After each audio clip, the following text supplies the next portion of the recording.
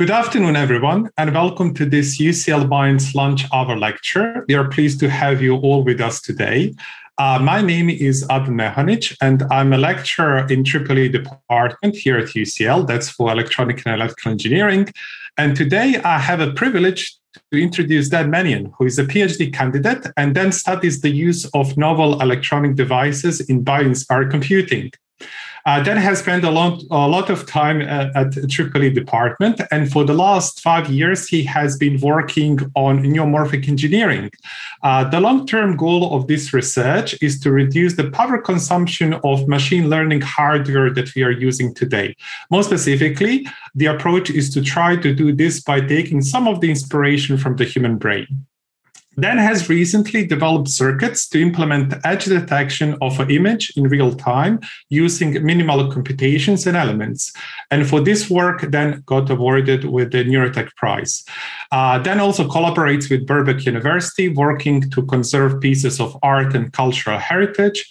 And in this role, he has been worked with Tate Britain and Mary Rose Trust.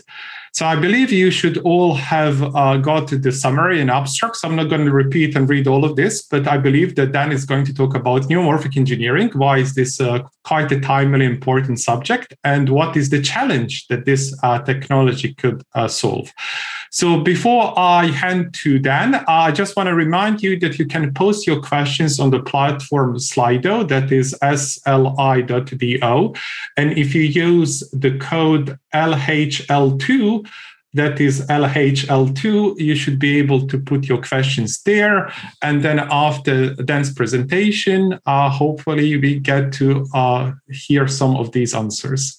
So with that, I hand over to you, Dan, and please feel free to start. Brilliant. Thank you very much, Adnan, for the introduction. So as Adnan said, today we're going to be talking about neuromorphic engineering. Now, for some people in the audience, the word neuromorphic might not mean very much, and that's okay, because by the end of today's presentation, hopefully we'll have a better understanding of what neuromorphic engineering actually is, but most importantly is why it's needed. And fortunately, neuromorphic engineering, although we may not have heard about it, it relates to something everyone should have heard of, which is machine learning. So we're surrounded by machine learning, and sometimes that can feel a bit overpowering. It seems like we've potentially been outcompeted in a lot of computational problems. So today, I also kind of want to dispel that notion and reveal the curtain and show you some of the challenges and the weaknesses that machine learning struggles with. Because in fact, you as a human are far superior to many machine learning implementations when it comes to the efficiency of your thoughts. And in fact, machine learning actually has to learn a lot from you and be inspired from you if it wants to be scalable and more ubiquitous in everyday life. But before we get into that big ego boost for yourself, I'm going to do that later on in the talk, I want to go right back to the beginning and make sure we have a shared understanding of where machine learning is and some of the challenges that it faces. Once we understand those challenges, we'll get to the second part of the talk, where we'll get into the technical details, what's actually causing these issues. And then finally, at the end of the talk, we're going to touch on one solution to this problem, which is neuromorphic engineering. So I'm going to bring up the slides now. And I hope all of you can see that now. And we'll get going. So in order to get an idea of where machine learning currently is, we can start with a project which some of you may have heard of, which is AlphaGo. So AlphaGo is a Google project, and the task was to learn and excel at playing a game called Go. What is Go? Well, Go is a game kind of similar to checkers in that you have white and black pieces, but the pieces are placed on an intersection of the grid, and the objective is to surround the enemy pieces so that you can capture them. And it's a game which is considered to require both skill, but also creativity. So it's an interesting game to pick. And this project has been phenomenal in its success. It was able to beat the grandmasters of the game, some of the grandmasters, at a global scale, and has got to the point where it's generally considered unbeatable by human players in the long run. So it's a phenomenal story. And if you want to know more about it, it was featured in this movie, which you can go away and have a watch if you want to learn more. But that was actually quite some time ago. And since then, those kind of projects have evolved to the level where it removed all form of human inspiration. So take, for example, one of their latest projects, AlphaZero. So AlphaZero has got rid of any kind of human input initially. AlphaGo, the earlier example, initially learnt by studying games between humans, human versus human matches. And it took inspiration from that. AlphaZero has got rid of that completely. It plays against itself. Initially, it's atrocious, it's terrible, it's useless. But each game, it gets better and better and better. It plays against copies of itself until eventually it reaches a level deemed a grandmaster level. And so this flexible approach has been applied to a lot of games. So this kind of reiterates the idea that when we look at machine learning demonstrations such as this, it's kind of a bit worrying. That are we becoming useless? And the point is that we should actually be cautious when we see these results, because what we see are the results, the successes, but what we don't necessarily see is how those successes are actually attained or achieved. And this is important because these kind of successes rely on both the development in software and algorithm and machine learning principles, but also on hardware. And the hardware is usually hidden from us. It's not necessarily shown. And the reason hardware is important is because in this context of playing games, you could almost see hardware as the equivalent of doping in professional sports. The more hardware I have available, the more power I inject into the machine, the more searches the algorithm can do, the machine learning entity can do. So what do I mean by searches? Well, imagine you're playing chess or some other game, and you can ask yourself, well, what happens if I make this move? Does that give myself or my opponent an advantage? And I can go one step further, and I can say, well, having made that move, if I then make this move or that move or that move, does that give my opponent an advantage or does it give me an advantage? And so by asking myself these questions, and by continuously asking myself these questions, I form an almost branch-like or tree-like representation of my next move.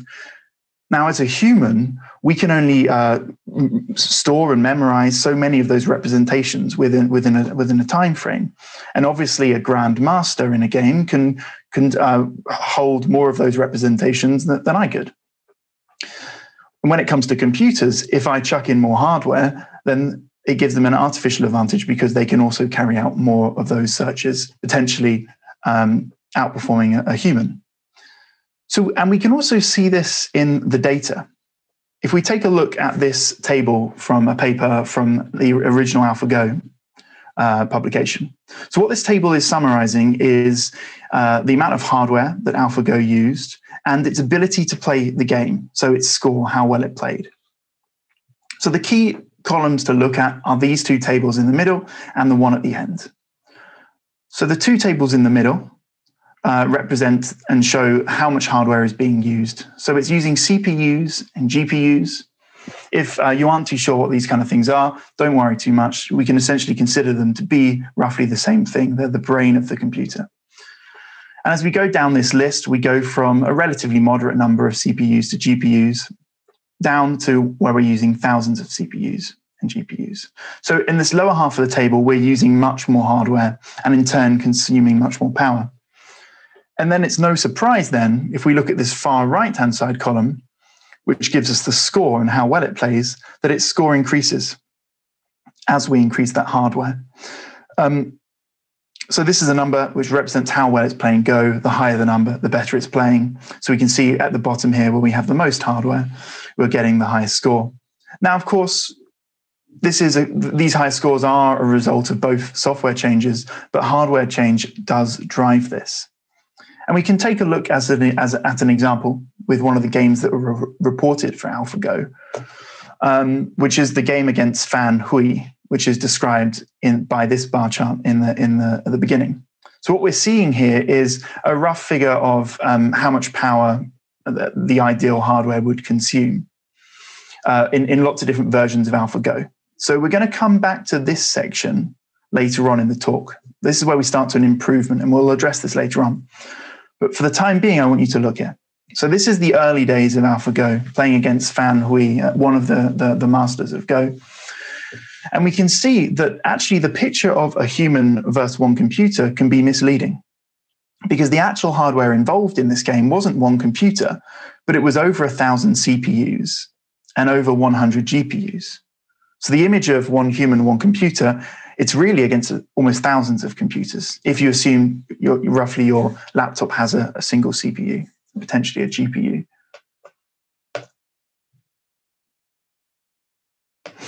So there's this a big disparity between the amount of hardware being used and the against the human.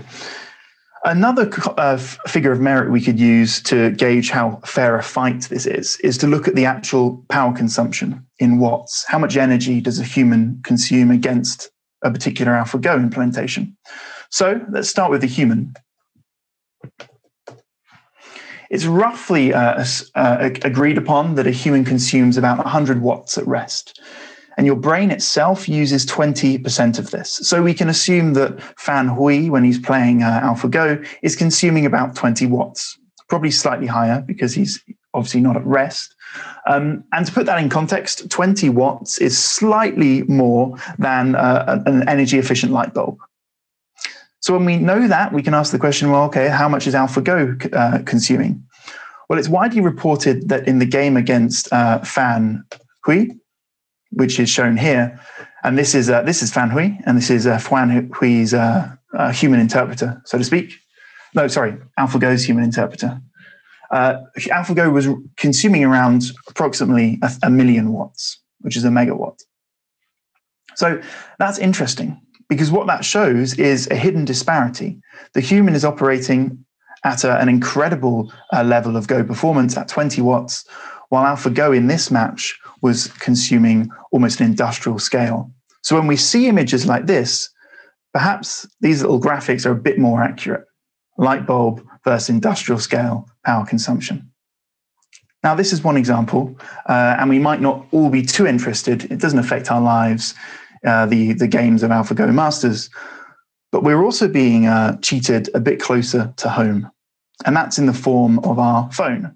If anyone has Siri, there's an example that exists there as well.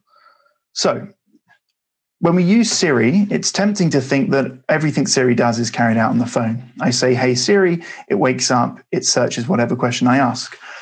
But actually, that's not true. So for example, when I say, hey, Siri, what's actually going on is the phone is in a low power mode, and it has a bit of hardware that does listen to the audio and try to detect when you say those words. But when it's finished analyzing that speech, it's not entirely certain. What it has to do then is to take that audio recording, send it off to a server run by Apple in the cloud, and then the server then carries out a more detailed analysis on your Hey Siri command. If the more detailed analysis says, okay, yeah, you did say Hey Siri, then it lets the phone know, and the phone sends off your question off to the server to be analyzed, and then results send back to your phone. So actually, when you look at the big picture, only a small part of Siri is carried out on the phone. And the reason for that, as you probably can guess by now, is one of power consumption. If you want your phone's battery to last throughout the day, you cannot be running intensive machine learning tasks on it while listening to pick up the odd two words. So these are a couple of specific examples, but it's not just an issue at the individual level, but power consumption within machine learning is becoming a more global environmental concern as well. So there's a very interesting study on deep neural networks, particularly the kind of deep neural networks which analyze a lot of text and then can generate text based on that. And these are called natural language processing neural networks. So when one is actually in operation, it's not producing too much CO2, as we can see at this point in the table. However, a machine learning neural network has a long lifespan.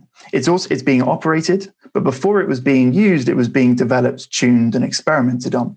So when we zoom out and take into account all of the entire lifespan of that model being developed, this study found that the CO2 produced for one particular network could produce the same amount of CO2 as a human living 7 years of their life.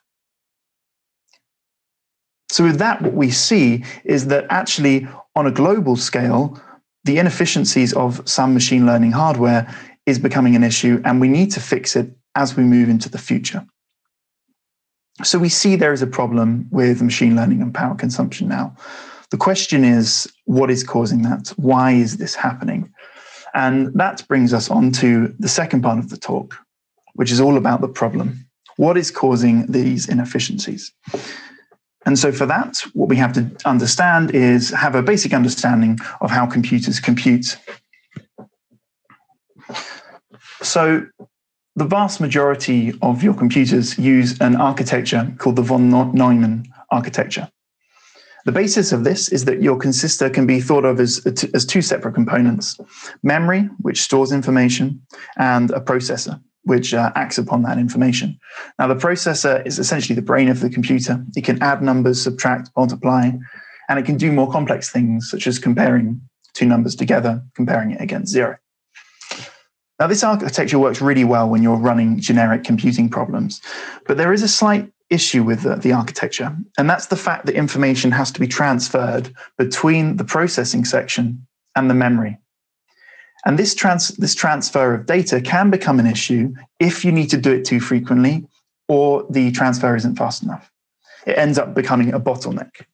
And because this bottleneck is intrinsic in this kind of computing architecture, then we name it after the architecture and is often referred to as the von Neumann bottleneck.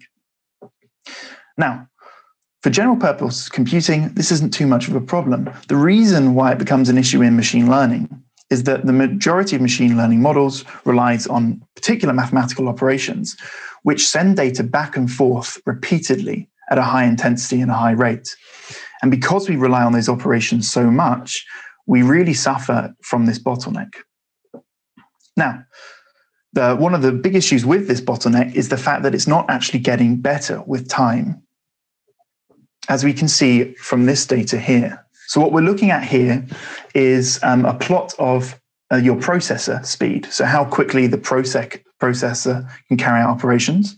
And we're comparing that against how quickly memory can be read from and written to. So we're basically looking at how fast those two elements can operate, the two elements of the von Neumann architecture. And we've got data here up till 2000 and also 2010. So let's look at each element individually. For the CPU, we see a really steady increase in performance. It gets faster and faster with each year. We've seen in the last 2 decades that is starting to taper off. When we look at the memory, however, how fast we can read and write to the memory, we get a different story. Although it is having a steady increase in its read and write speeds, it's not at the same level as the processor. So what that means is our processor can compute really fast, but our memory is not able to supply data for it to be processed fast enough. And now what the problem with that is that you get this divergence in performance, and it's referred to as a performance gap. And this ends up being a real limitation. The argument for why this exists is down to the priorities of the research. With the CPU, the fundamental priority is faster. We want it to compute as quickly as possible. With memory, it struggles because there are two priorities. We want it to be able to operate faster, but maybe more importantly, we also want to store more. And we've seen a phenomenal growth in memory density over the decades. So it's no surprise that we had to compromise on read-write speeds.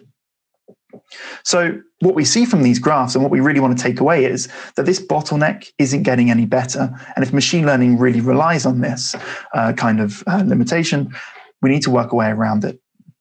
Now, how do we do that? Well, the solution actually can be hinted at if we go back to AlphaGo.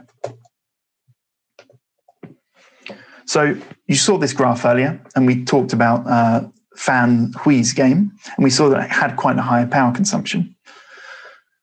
Well, then if we look in the game that followed that with Lee Sedol and then future versions, we can see a really significant reduction in the power consumption of the architectures.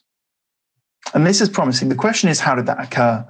And the solution is indicated in the bottom here. So initially, Fan Hui, the system against Fan Hui, involved using a bunch of CPUs and 176 GPUs. In the Lee Sedol game, they're using something else. They're using what's called a TPU. Now, as the name suggests, it's very much like a CPU and a GPU in that it's a processor. It carries out operations. And here is an image of a TPU. It's just another bit of a computer. The difference, though, with the TPU is that it's specifically designed for machine learning operations. So there are those mathematical operations we talked about earlier, which were so intensive on that bottleneck, can be accelerated and made more efficiently using the TPU hardware. So what we're seeing then is a progression from generalized computing to more specific computers that are more specific to their application domain. And this isn't surprising because the GPU down here is also the result of that kind of research trend. Originally, the original solely CPU structure couldn't render graphics fast enough, so GPUs were invented to address that problem. Now we're finding that hardware can't do machine learning, so things like TPUs are being developed. So the general trend from generalized computing to more application-specific computing is definitely a way to go. So this is essentially how we solve that. One way to solving that problem is that we need to develop more machine learning-centric hardware. And the TPU is one approach. But in this talk, rather than going down that route, I'm going to take you down another one, which is the field I work in, which is where we take inspiration from yourself, from biology. And that's where neuromorphic engineering comes into play. Essentially, it's the idea of building circuits and computers that are inspired by the neurons and the makeup of your physical brain. So, how does it work? Well, in order for us to understand neuromorphic engineering, we first off need to understand how the brain computes. So there's no getting around that this is an incredibly complex topic. So from a neuromorphic perspective, what we do is we take a simplification. In order to replicate and build systems, we have to make them slightly more simple and more abstract. So your brain, from our interpretation, largely consists of neurons, which are the things that are the processors of your brain, you could say. They receive inputs and they produce outputs, which are voltage spikes. And we can see, which is pretty cool, an actual neuron which has been grown on a substrate. So these are artificial.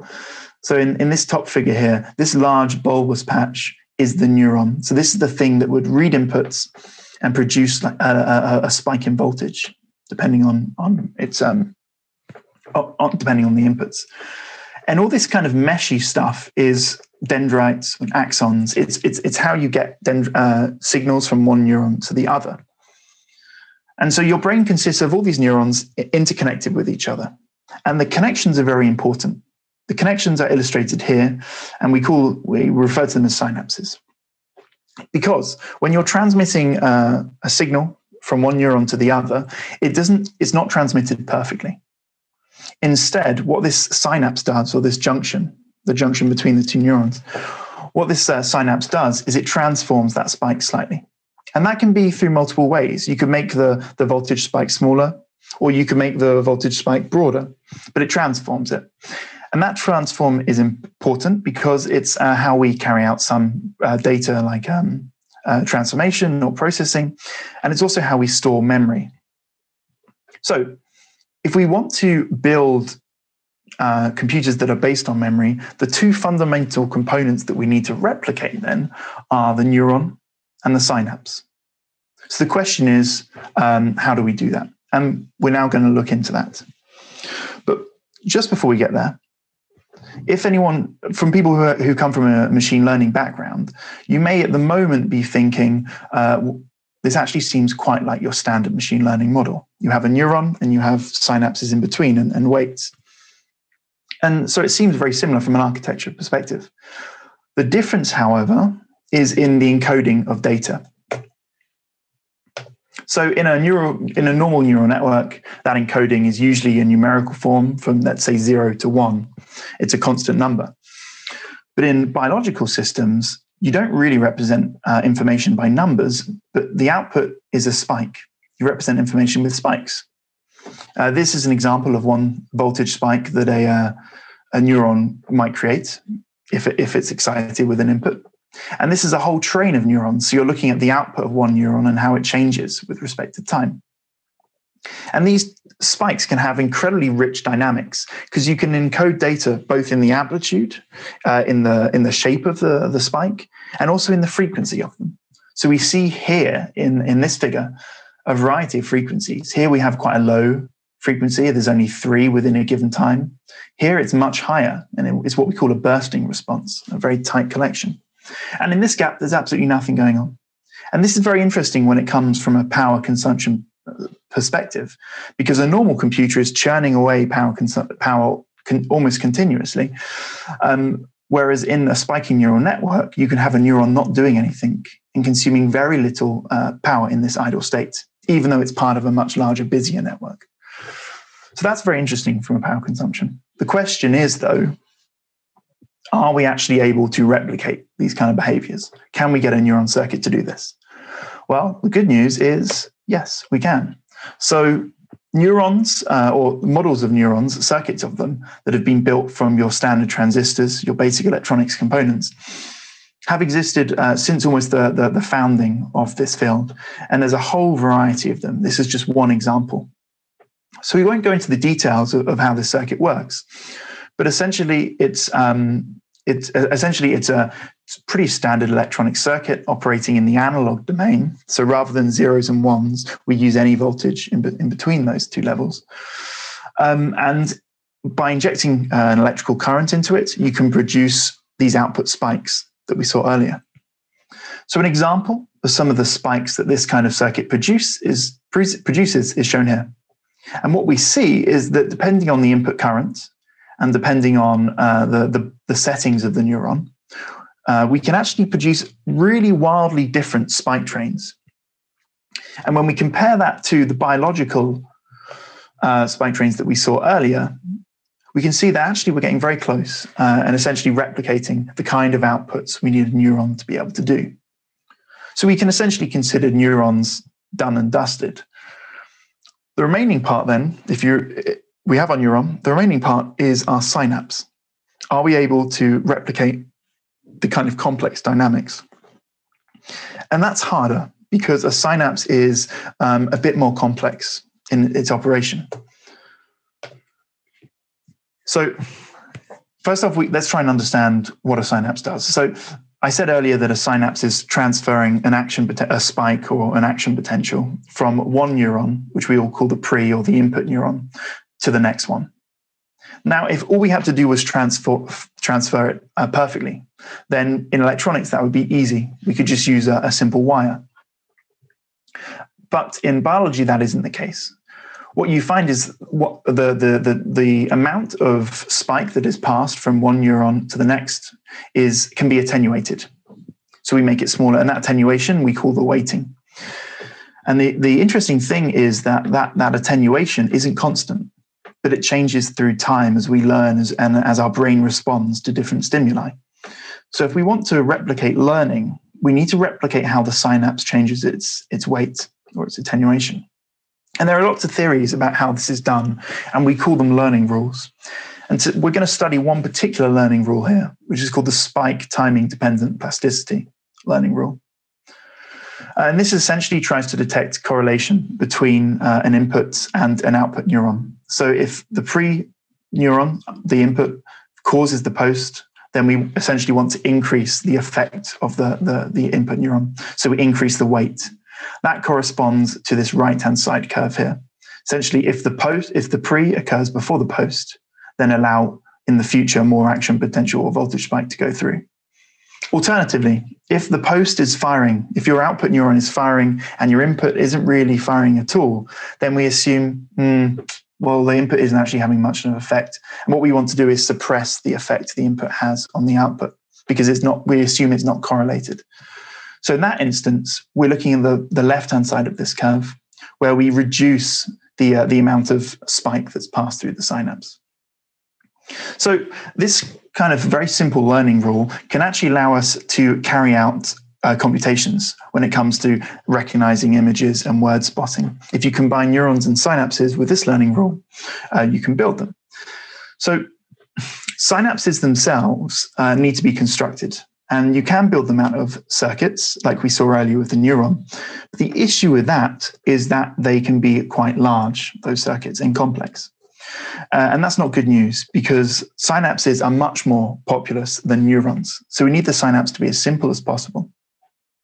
And so this is where our research comes into, from the team that I work in. What we want to do is build the simplest synapse you can possibly build. And for that, we turn to a device called the memristor, which we can see illustrated here. So what is the memristor? It's incredibly simple in its construction. It's just a metal, an insulator like glass, and then another metal on the bottom, as we can see in this slide. Now, in the ideal situation, that shouldn't actually conduct any electricity. Insulators shouldn't allow a current through. That's why you can touch a wire that has plastic insulation. But what you can do is make that insulator defective. You can create little vacancies in the crystal of the insulator. And these defects allow conduction to flow through, but also these defects can change with time.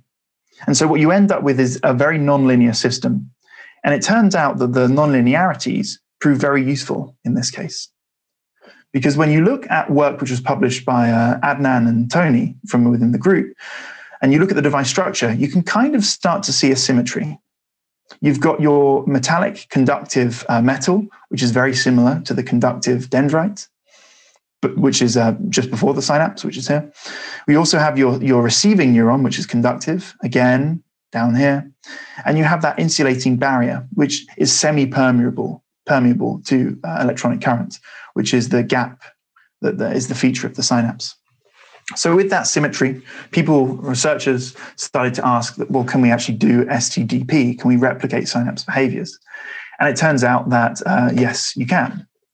So what we're looking at here is that STDP response, which we saw earlier, but this time produced by a metal oxide memristor. Essentially, you apply a spike either side, one spike on the top electrode, the post spike on the bottom electrode, and you're looking at the change in conductance, so how much current is allowed through. Now, you might notice that this STDP curve is actually flipped along the x-axis. That's not a problem. That's easily solved just by changing your experimental setup. So that's essentially what we're showing here, is that you can replicate synapses using these novel devices with barely any electronics, which is pretty cool. So if we zoom out now and look at the bigger picture, we have our neurons and we have our synapses. The question is, can we build neuromorphic chips? And fortunately for us, the answer has been yes. So what you're seeing here is a collection of neuromorphic chips. Most of them aren't using memoristic synapses, but they're using circuit-based synapses. And it's from some big industrial partners within the kind of semiconductor space. We have IBM, IMEC, Intel. So clearly, neuromorphic chips can be built. The question is how, and how well do they work? So there's a really nice study by IBM on their TrueNorth chip, which tasked their chip with two problems. First off, labeling images. So is it a cat, a dog, a plane? Secondly, word spotting. So if I say, hey Siri, have I said, hey Siri, for example? And what they showed was that actually when it comes to the image processing, you can do labeling of images at a rate of 1,000 to 2,000 images per second. And that's very cool, because if we think in context, then that means you'd be able to essentially you'd be able to label frames on a live camera feed as it was panning across a scene. So you could imagine the camera able to label dog, bin, car, person, traffic lights, almost instantaneous in a video feed. What's even better is it worked, but it worked at a power consumption of 25 to 275 milliwatts, which is phenomenal because we're now working at the milliwatt power consumption range, less than a human, although we're doing a much more specific task than a human. And they even demonstrated this low power properties by running the application on a portable phone on a rechargeable battery, and it was able to run a couple of days continuously. Now, you may ask then, if we're able to do this, it must come at some cost. And so you assume the cost would probably be the accuracy. Well, it turns out not really. So in this table here, we're looking at the accuracy of TrueNorth, the neuromorphic chip, on a range of different data sets. So these are images. And we can compare that accuracy against a state-of-the-art piece of machine learning approach. And what we find is, okay, yeah, there's a general reduction in accuracy, but it's usually about only 0.5%. And in some cases, it increases. So that's kind of good news, because it means that we're getting pretty much state-of-the-art performance at the lower power budgets. And Intel demonstrated this as well by taking their Loihi chip, their neuromorphic chip, and running it in a bunch of different machine learning tasks and data sets, and found that compared to a GPU, for example, they're 100 times more efficient in their inferences. And this power consumption advantage is also quite clearly seen when we look at the power consumption within all the different operating regimes of the chip, because obviously the chip in your GPU is going to have a stage when it's running, but it'll also have an idle stage where it's not doing anything in between. And so what we see is that the neuromorphic chip with Intel, Loihi, is almost 2 orders of magnitude in terms of lower in terms of power consumption compared to a GPU in both stages, in idle and in running. So what that means is, when you look at the amount of energy required to identify a dog or a cat, or identify a word in a speech pattern, the amount of energy per inference is phenomenally smaller than that of a GPU. Of course, what this paints is a picture of neuromorphic machine engineering being a solution to all of machine learning's problems. Of course, there are challenges. So I'm going to finish the talk now just by looking at some of those challenges that we may face. So one of the biggest challenges is converting networks. And the problem of this is that in industry, deep neural networks and convolutional neural networks is what's been used. And the industry has developed using those kind of networks. And they are really quite different from the spiking neural networks we see in biology. So if we want industry to start taking these up readily, we need to be able a way to translate problems from this domain into that domain. And it may not always be the case that a problem is well suited to biology. For example, spiking neural networks are usually thought of as quite good for time-based problems. So we need to decide on what problems should need to be selected. The other challenge is in developing new learning rules. So we saw one particular one, which was spiked time-dependent plasticity. But as we build larger and larger networks, synapses become harder and harder to actually access in the physical network. So the idea of having versatile and varied learning rules is going to become ever important as these networks are applied to a variety of problems. And finally, a big one for hardware neuromorphic engineering is reconfigurability. In a normal machine learning application, your network is simulated in memory. So it's very easy to scale up, add in more neurons, remove them, modify synapse weights. When we're in neuromorphic engineering, we're actually building these networks. For that reason, it's a lot harder to occasionally add in neurons or change weights if they're hidden away amongst circuitry. So reconfigurability becomes another challenge. So yeah, those are the challenges that neuromorphic will face. And just to finish off the talk then, we have to address the biggest challenge that any new technology faces, which is the human reviewer. So what we have here is IMEX neuromorphic chip, a nice example, and it's going to compose some music for you. So it listened to a bunch of flute minuet from Belgium pieces, took it all in, used neuromorphic and STDP to generate this composition. So hopefully you'll be able to hear this. They'll put in the chat if you can't.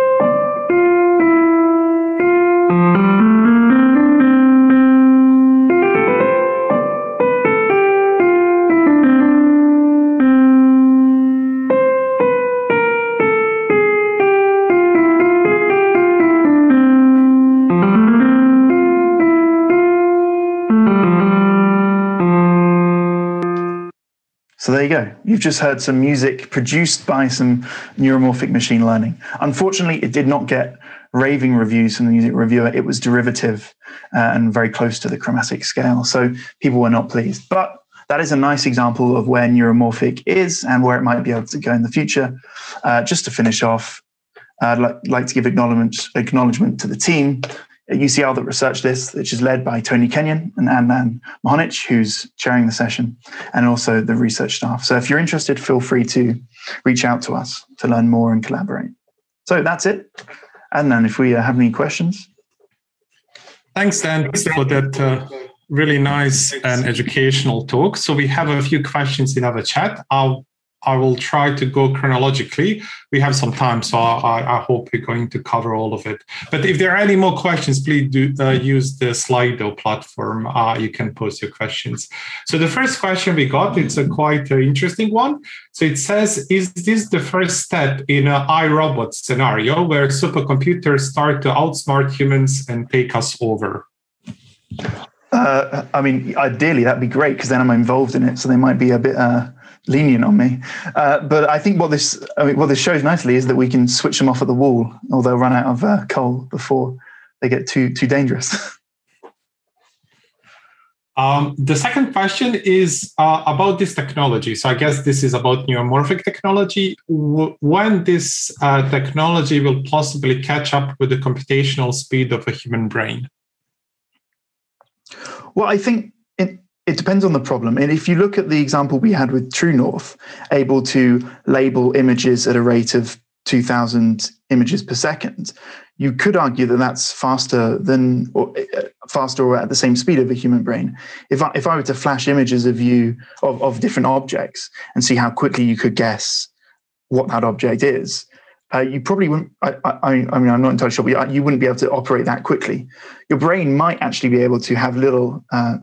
In the brain, you might see a response that usually fires when you see a cat, but actually consciously, I don't think you could operate at that level. So I think in certain problems, it's already operating at the speed of the human brain.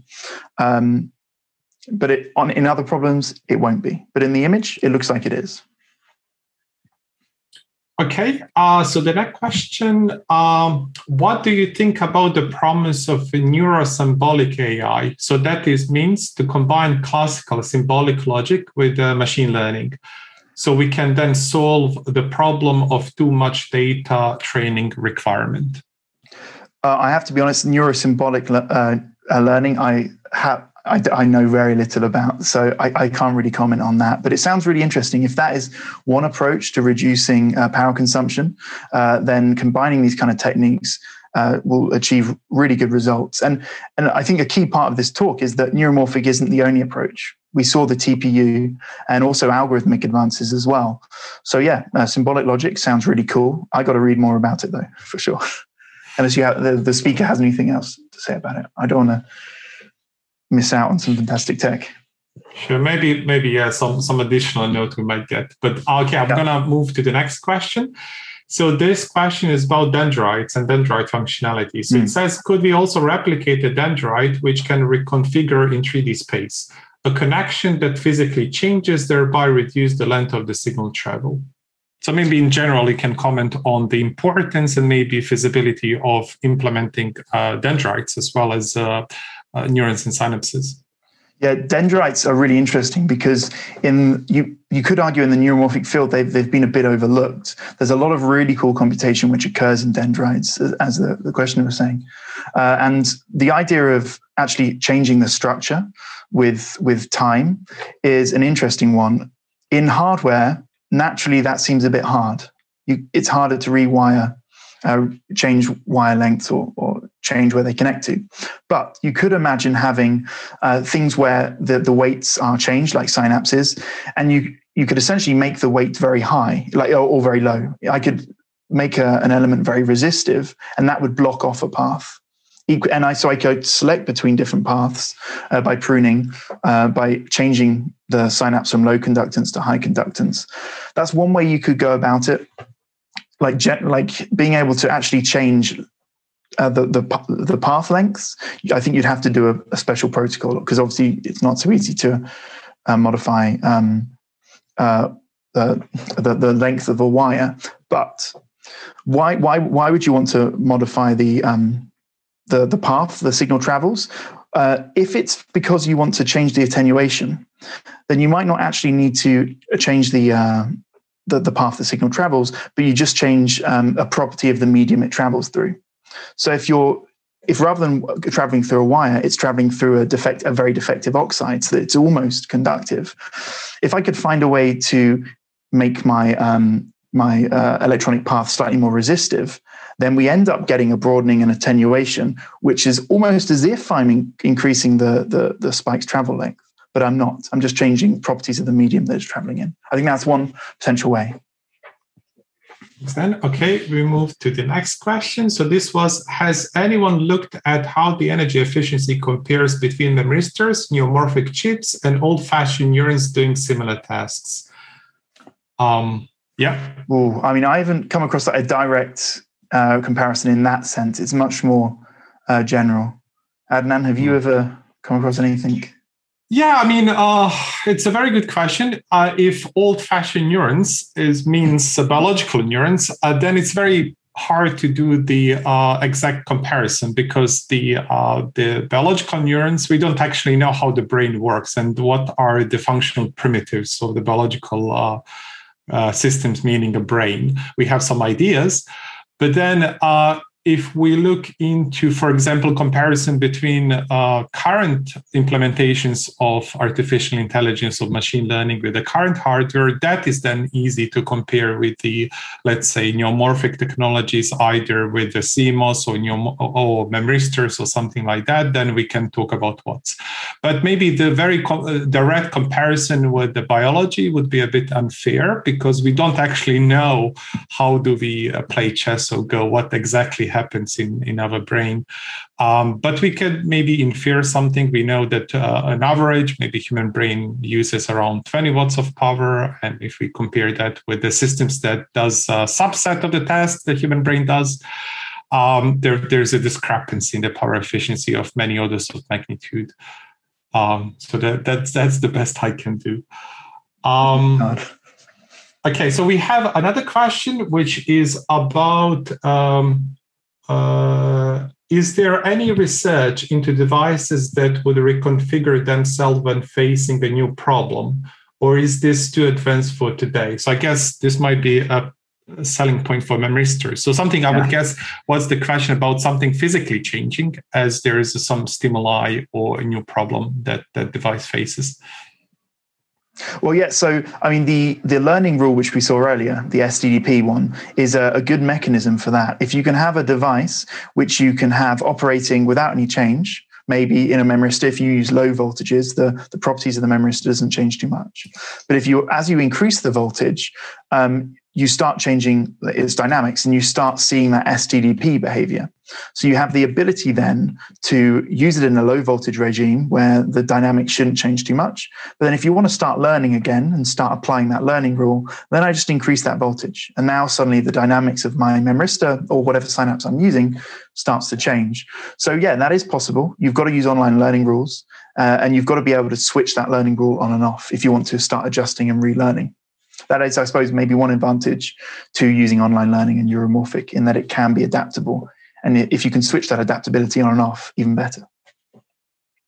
Very good. We have one follow-up question. So I'm not sure, I haven't followed on which previous question this might be referring to, but it says, do you know anything about ferrofluids? I haven't heard of that, but yeah, I don't know, Dan, if you know anything about ferrofluids. The most I know about ferrofluids is some YouTube videos. Why are they? Do they have an application potentially? It'd be interesting to know if they do. Because we have a lot. There is a research in like ferro electric materials when it comes to synapses. That is another candidate. The candidate technology for memristors and synapses, a very interesting one. But ferrofluids, I haven't heard about. No, sorry. Yep. No, sorry, carry on. So there is another question. Is there a coding library or package for spiking neural networks? Yes, there are a few. So if you're looking for almost a platform to run spiking neural networks on, there are, I think, Brainscales is one where you can see you can implement their algorithms. If you go looking around, I can't remember the names off the top of my head, but whoever the question is, feel free to email me and I can forward you on to them. Also, there's a project called Spinnaker, which is trying to do spiking neural networks, but in the actual, rather than using, I suppose, neuromorphic hardware, it's using a more conventional digital electronics. And that's very cool because you're doing Spike on neural networks with more traditional hardware. So Spinnaker would be another one to look at if you're looking for a platform to implement Spike neural networks on. Yeah, I could just add that on GitHub, you have plenty of the open access Spike neural network libraries. You can even check the things such as Intel's Loihi. I think they have put a few of those libraries there that people can play with and use. Yeah, and if you go looking, actually, there is, I can't remember off the top of my head, but there's a university program where you can actually write code and run it on their neuromorphic hardware by submitting it to a remote server. But I can't remember what it's called, so I have to do some research into that. Okay, I think that's it for questions. We just got the further description of the previous question. So ferrofluids as the artificially changing dendrites. It sounds very interesting to me, so maybe that's the new avenue. I think with that, we have finished with all the questions. So that's about, I think, right on time anyway. So I don't know, Dan, is there anything else you want to add or maybe elaborate on? This was really nice and educational presentation. I really enjoyed, although I've heard a lot of this stuff, but it was really nicely presented. So I don't know, do you want to say anything? I mean, no, beyond thanks to everyone for coming to watch it. I hopefully you enjoyed it. And again, if you feel free to contact the research group for more information. Yeah, indeed. I second that. And thanks also, Adnan, for chairing the session as well.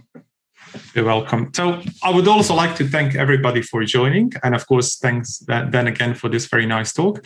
What I would also encourage you all to do is to check the upcoming lectures by visiting UCL Minds webpage. You can find there all the future presentations and lectures.